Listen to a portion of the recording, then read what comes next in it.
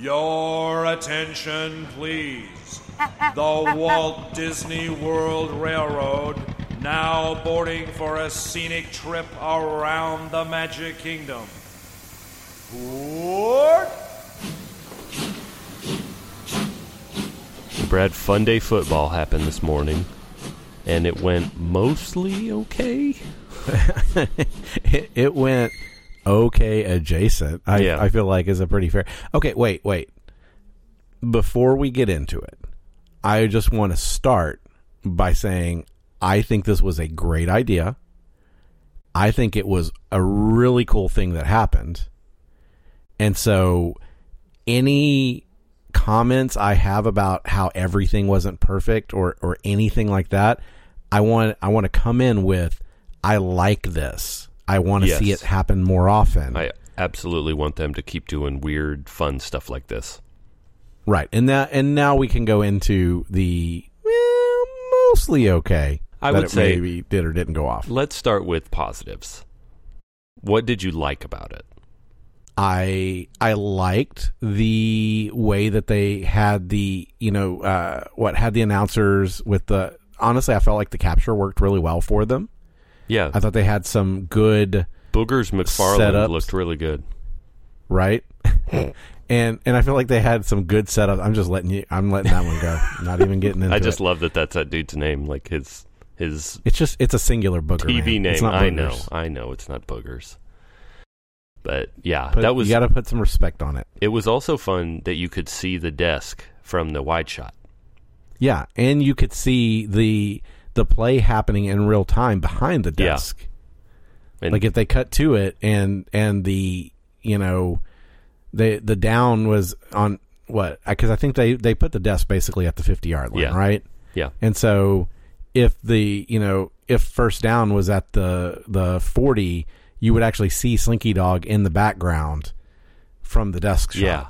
So, that was those Slinky Dog and the claw were my two favorite things. The fact that the claw was coming around and putting the ball down on the line of scrimmage and stuff was great. And maybe picking up a player here and there. Yeah, for some reason.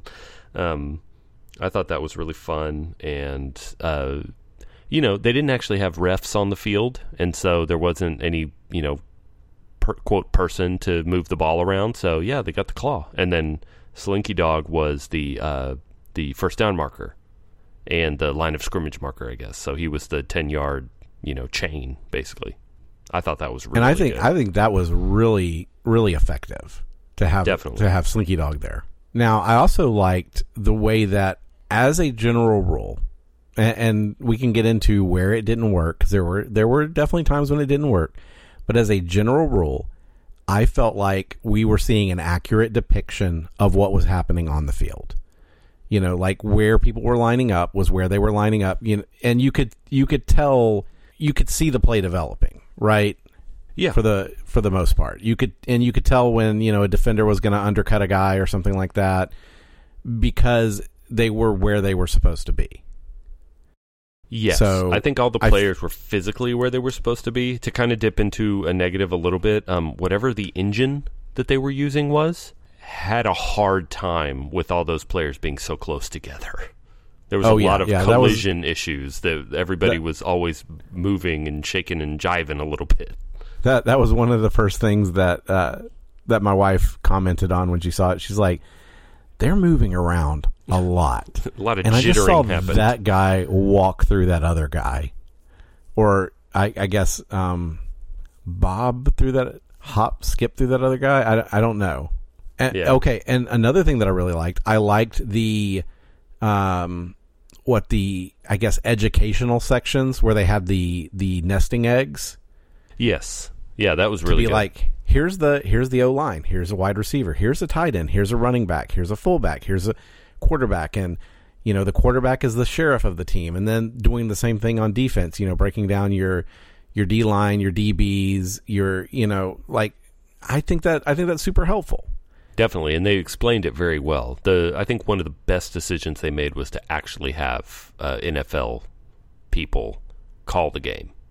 They didn't have, Jim Hanks come in and do the voice of Woody and call the game. They had actual people who call NFL games come in and call this game. And I think that, one, lent it authenticity, but two, also helped because they know the game better than most people, and they could break it down simply for, the kids who are probably watching this, fun little Toy Story game.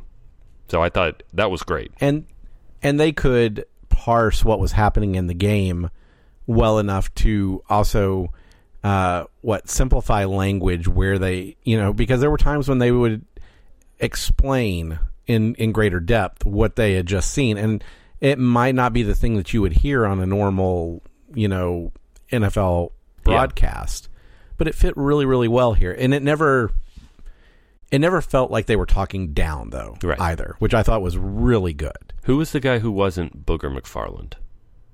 What was his name? I can't remember. Oh my gosh, you just put me on the spot, and I totally can't remember. So, it was Drew Carter. Drew Carter. He did such a good job of, and I guess we can segue into the negatives here, but every time he said, sorry about the technical difficulties, he so seamlessly just kept calling the play that was happening that it didn't even matter that technical difficulties were happening. He was such a pro. I mean, just sorry for the, we're having technical difficulties, and then just immediately into, play calling. I'm not even going to try to act like I know football that well, but and also knowing when to, because when those technical difficulties were happening and suddenly you couldn't see, for a play or possibly three. There was one section pretty early on where they had a significant hiccup. They definitely rebooted everything during that first commercial break. Yeah. So during that time, he switched his play-by-play style to more of kind of a radio. Yep. Exactly. Where he was covering everything so that you didn't feel like you were completely missing out, versus, that TV play-by-play where you're accentuating what you're already seeing. I thought he handled that really well, and I noticed it because I was like, oh, he's getting way more descriptive now. Yep. Because he knows that we can't see what's going on.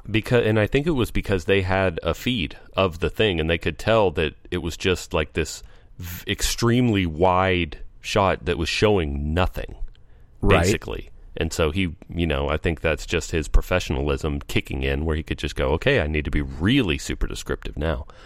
But so did you see the video that ESPN tweeted of them calling the game? No, I didn't. Okay.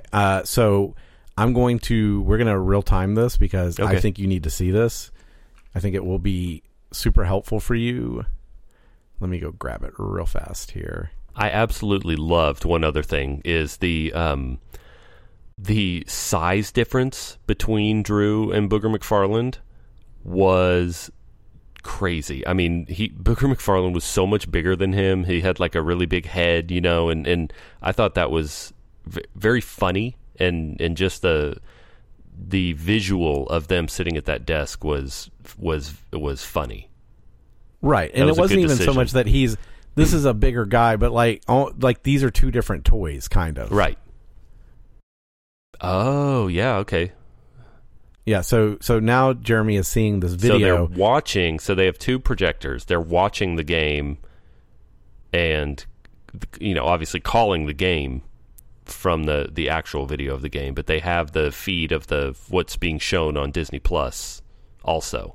That's really cool. While sitting there with those special mocap suits on. Yeah. Which I think, like I said, that is so cool that they did that, and they didn't make it feel like they were doing that. They were blinking. The toys, like Booger McFarland and Drew, were blinking as they called the game. Yeah. Yeah. It was great. Now, I will say I did find it a little odd. So there was a commercial break where they did some sort of a commercial about the broadcast. I wasn't paying attention during the commercial break closely enough to know what it was. Sorry, they had another ESPN person on it, and it was clearly a pre-rendered commercial. So it kind of looked like it was in the same place, but suddenly there was serious texture to the filled carpet. Yeah. And everything just seemed like it had suddenly been up-resed. It was like it's like you upgraded your computer from, using the Intel integrated graphics to your dedicated, 4070 PS2 to PS5. Exactly. That does segue well into the fact that this looked very bad. I mean, and I get this is a tech demo, basically, of something that I hope they do again, but everything about it was, we already talked about jitteriness and stuff, but just everything about it did not look very good, and I think if they could get it to be better, add some better textures, if they can figure out the collision thing with the players, there's a few visual tweaks they could make to make it a lot more entertaining. Because I think some of those things, the low resolution, that jittering issue, the fact that at some points the ball just kind of scooted along the ground and went onto the onto the sideline. There was one where the ball just started to scoot away, and suddenly they switched to the wide shot, and it's like, all right, well, I guess they've lost the. You know what? One thing we definitely found out. We found out why the NFL is not going to use the ball tracking. Yeah, to place the ball currently. The most egregious one, there was a play. There was like a bomb of a pass, and it was like 40 yards into the end zone. Dude caught it.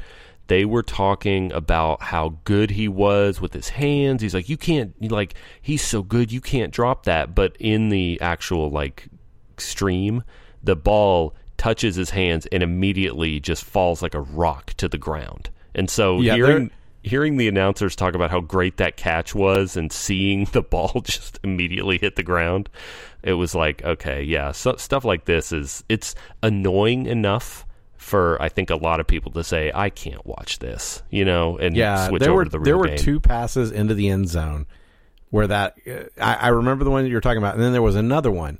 And in both cases, it looked like the defender had defended the play. Yeah. Because the ball hits the ground, and then all of a sudden the little touchdown thing goes off, and you're like, wait, what? Yeah. Oh, okay, yeah. I guess he caught that ball. So, yeah, this definitely was not a perfect thing. No. But also, my kids were like, oh, look, it's Toy Story. Mm-hmm. Now, the other downside that we did find is they were totally cool with watching Toy Story for about 20 minutes. and then they said, okay, we wanted something else. And I'm like, well, Daddy's going to keep watching this. Well, how long is it? 3 hours, maybe 4. What? 3 hours? I want to watch something, so yeah, it maybe doesn't end. And it's still football. Yeah, right. The Toy Story stuff was a little hacky. Yeah, I guess next time they need to pay Jim Hanks, because Jim is Tom's brother, and anytime it's not a Toy Story movie, Tom does the voice of Woody in a movie, Jim does everything else. They need to pay Jim and Tim Allen and pay some voice actors a little bit to come in, and even if it's the same thing for every time they do this, those characters need to talk. It was very obvious that the Toy Story characters that were on the screen were never talking, and it was a thing. And I think if they would just talk a little bit, just have some canned video game, NPC type reactions to things, that would have added a little flavor. Because it was like whenever Woody was dancing or Buzz was looking at him, it was like, man, I know these are animated characters, but it really looks like they want to say something. Like their character really would like to comment on this, but they're not. They're just being completely silent, and it did, it seemed like something was off. And again, to be clear, this was a tech demo. This was a one-off thing currently, so we totally get why you wouldn't do that. What we're saying is we'd like to see this again with that improvement made. I think there's very, very few things. I think if they did the 2 or 3 little upgrades, it would greatly improve the watchability of it. And Duke Kaboom, so I liked that idea for a halftime show, But I feel like that is where it was the most painfully aware that they weren't going to do any voices. Yeah. Was during that halftime show. Because I was like, how is there no voice to this? Yeah. They had Booger McFarland deliver, or Drew, I think, delivered the Yes, I Canada line. It was like, you couldn't have given Keanu Reeves, a little bit to just say Yes, I Canada, or even use him saying it from the movie. Like, you've got him. Probably couldn't. There was probably something like licensing related why they couldn't use it from the movie. But yeah, I mean, just something. Just pay the guy to. I don't know. Or hired Keanu Steve to come in and do it. Right. Like, whatever. But yeah, and I didn't care for the halftime show. I liked the idea of it, but it was like just one and done. There wasn't any, pomp and circumstance to it. It just was like, oh, he's up there. Oh, he's jumping. Oh, he jumped it. I feel like, and Travis Pastrana toy was there for some reason. I feel like you could have done that and then had, like the what is it? The toddler toys. I suddenly can't think of the name of them. The little Fisher-Price. Yeah, exactly. Those little the Fisher-Price little people. Suddenly, have like a little Fisher-Price little people band come and, like do do a little marching band thing across the field. And just add another something else to it. Well, and I would have, because if you're going to do this in real life, if you're going to do a guy jumping over buses for the halftime show, the first 15 minutes of it is going to be a little pre-taped, documentary style thing where you're talking to him, you're seeing how they're setting it up, he's working on the motorcycle, and I understand that animating that is very, very costly, but something like that where you're like, they're talking to Duke Kaboom about what they did with the motorcycle, and he's explaining, these are the parts of the bike. Here's what I reinforced this, whatever, so we can make the jump. Show him failing, or whatever. Like, show him doing little jumps and seeing. Like the blooper reel of the trials and stuff as he figures it out how to work. Toy how to make Story it work 2. The credits of Toy Story 2 style, where it's very informal, just something to build up to it. And then that gets you a little bit invested in his success. And it there's no stakes, but it kind of gives you some stakes to root for him. And yeah, I just think they could. And also gives you the potential that he might not make it or something like that. It introduces a little bit of doubt. Like, I've never done this before. I did 4, they said 5, I said, okay, but I've never done 5, barely made 4, something like that, just something silly. But yeah, I think the halftime show was a great idea. I mean, I love the idea of that, the same way that I love having a blooper reel at the end of Toy Story 2. Like, that was when I got old enough to realize they animated that the blooper reel was not bloopers. Yeah, there's no bloopers for an animated movie, and that just that was really what solidified Pixar in my kid mind as like a different kind of movie. And so I think that the idea for having a halftime show where Duke Kaboom's going to jump his motorcycle is excellent. They need to turn it up to 11 next time because it could be great, and this was not. Yeah. I agree. But again, all of that with the statement. Yeah. We both really enjoyed this. Do it again. And we just want to see more of it. Do it again. Do it with other sports. Let's do baseball. ESPN has some baseball games. Let's do a baseball game. Let's do, basketball. The baseball, actually, now that I'm thinking about it, seeing what we saw this morning, baseball might work better because all the players are very far away from each other. Right, exactly. No one's bunched up. And I don't know though, do they have because I don't follow baseball as closely or at all, honestly, till it gets to like World Series. Does baseball have the next gen stats thing where they can, identify a player's location and where they're moving and all that kind of stuff? Yeah. Oh yeah. Okay. Baseball. So, yeah, as long as they got that. That's where that stuff starts, is baseball. Baseball they're the stattiest of all the stats. then bring it on. I mean, yeah, and here's the thing. We need people to just be far away from each other. Cricket. Let's see a cricket game. Yes. Somewhere the players don't really touch. Rugby. That'll be perfect. Just a big block of people. They just all move together. Exactly.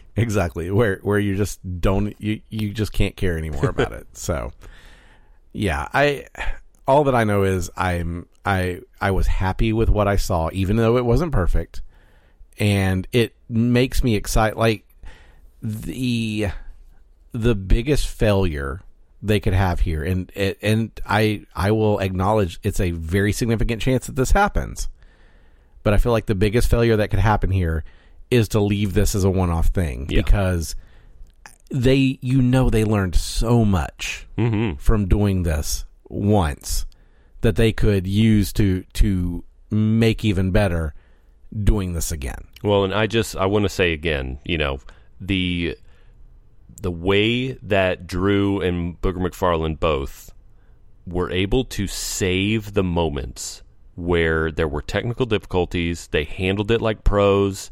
They never skipped a beat. Man, I mean, they really saved those moments, because those could have been painful dead air of just like, oh, I don't know what to do. I don't know what's happening.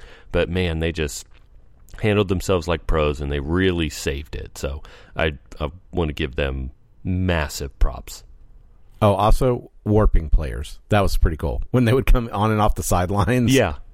because the sidelines weren't being rendered, so suddenly you would just see this player like warp in as they came off the sideline. That was pretty cool. I like that. Yeah, I think they really nailed the not ambiance, but all of the things that happened with the players, like the stuff like Slinky Dog and the claw and the warping, like all of the problems. Like, how are we going to move the ball around? The claw, obviously. How are we going to explain or show people that players are coming on and off the field without having to render a sideline full of coaches and other players, because that's a lot? Well, we'll just have them warp. Like, all of those problems, those difficulties that were introduced by someone saying, why don't we do this, Toy Story Funday Football thing?